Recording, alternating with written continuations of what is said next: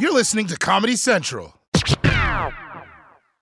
Experts claim there is nothing tougher than a diamond. But at Diamonds Direct, we beg to differ. Have you ever met a mother? Strong, radiant, timeless. This Mother's Day, give her the gift that meets her match. With diamond jewelry starting at $200. Plus Diamonds Direct's exceptional quality and unbeatable everyday price, you're sure to give her a gift that wows this generation and the next to come. Experience the thrill of jewelry shopping done right at Diamonds Direct. Diamonds Direct. Your love, our passion.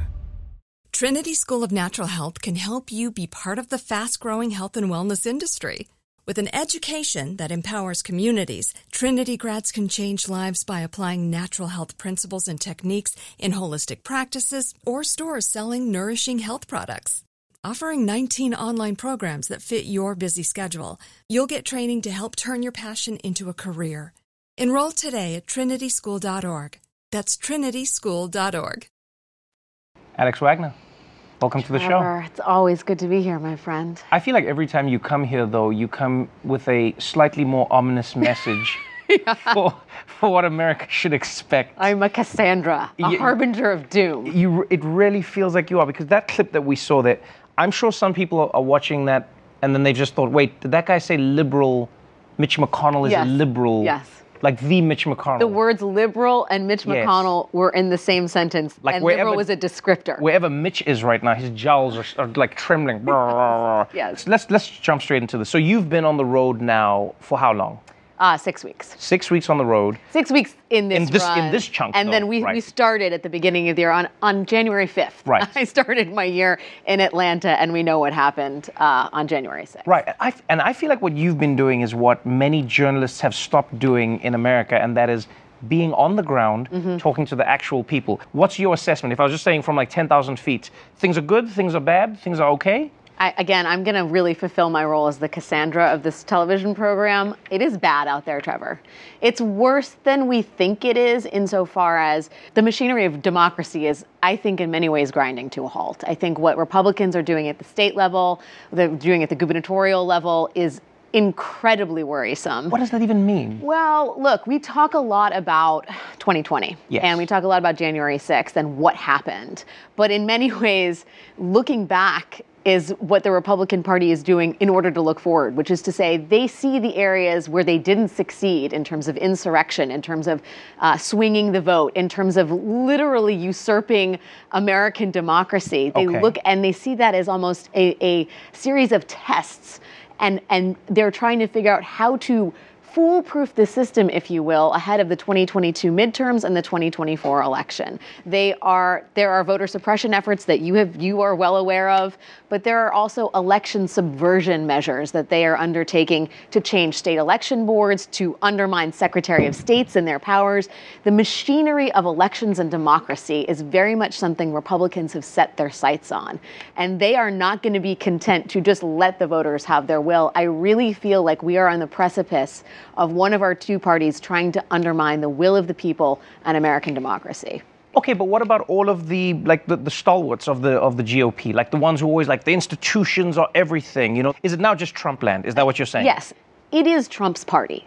It is not Mitch McConnell's party. Mitch McConnell, because he is an institutionalist, is somehow seen as a rhino.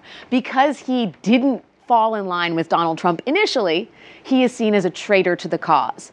At this point, the mendacity has infected the hierarchy of Republican power. Steve Scalise, the number 2 Republican in the House, won't say whether Joe Biden was actually the rightful winner of the 2020 election. And yet still, because they're institutionalists, because they're not seen out there, because they weren't part of the insurrection, pumping their fists on the way into the Capitol, they're seen as traitors. I mean, that's deeply dangerous. But the fact is, that is the Republican Party at this point. That is 2/3 of the Republican Party, and that is how Republicans are going to win elections in 2022. So that is 2/3 of the Republican Party, but America still has people who would consider themselves centrists or just, we don't favor a particular party. And then you have the Democrats. What are the Democrats doing about this? Surely there's something that they have in place. They seem like the kind of people who would plan ahead, and they know how to counter this. Yeah. Listen, I think The Democrats are really focused on passing President Biden's agenda, and they are dealing with crosswinds inside the party. Part of the problem with the Republican Party shrinking and becoming a collection of people who are not tethered to reality is that those who still believe in facts and read mainstream news have basically become Democrats. I mean, in what world is Joe Manchin really in the same party as AOC? The Democratic tent is massive. And so whenever you want to get Democrats to pass something, you got a lot of weather patterns that have kind of converged inside one party. Which You've got the big tent. Yes, you have a big tent. And they're very intent on giving their president a win. And they also are terrified that 2022 is going to kick them out of power. This is their last chance to do something really big and structural for American society and the economy. And so that's what they're focused on. I don't know. When you go out there and when you talk to people, what I find particularly interesting is I've always had this idea of super Trump people as being extremely manic and but it seems like the people who are running for positions of power in the Trump party, they seem pretty lucid. I don't know how to explain this to you, but they don't seem like QAnonish in that way. They seem lucid, but they also seem like they're going to burn everything down. They go, oh, we're going to destroy this, but I can tell you the alphabet backwards. I'm in the game. Let's go. Yeah, well, what's disturbing is the degree to which otherwise sentient people who worked in business, who had careers, who are mothers, who are college educated, have fallen down or willfully or unintentionally down a rabbit hole of misinformation, and who now see the world in radically different terms than most people who are still tethered to the universe of facts and reality do. So when you talk to them, there's nothing you can say. You have conversations with them. I talk to the people who are there telling me that COVID is not a risk, that it is an infringement on civil liberties to require children who cannot get vaccinated to wear masks in school. And they say this with empathy, with seriousness, and with conviction. And when you see the world in such diametrically oppositional ways, it makes coming together, let alone convincing someone of your point of view,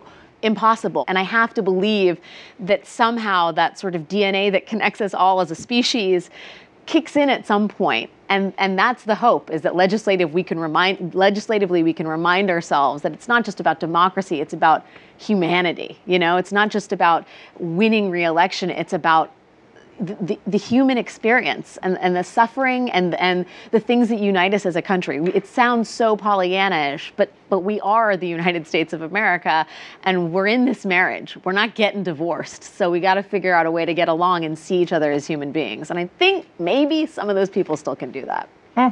Well, 50% of all marriages end a certain way, so we're hoping that this marriage somehow finds a way that it can be resolved. I don't know. Listen, it could be an open marriage. We could adopt. I mean, maybe you guys, Canada, Mexico, you guys figure out a thing. Bring them in. Figure it out. Alex, I could always talk to you forever. Thank you for being here.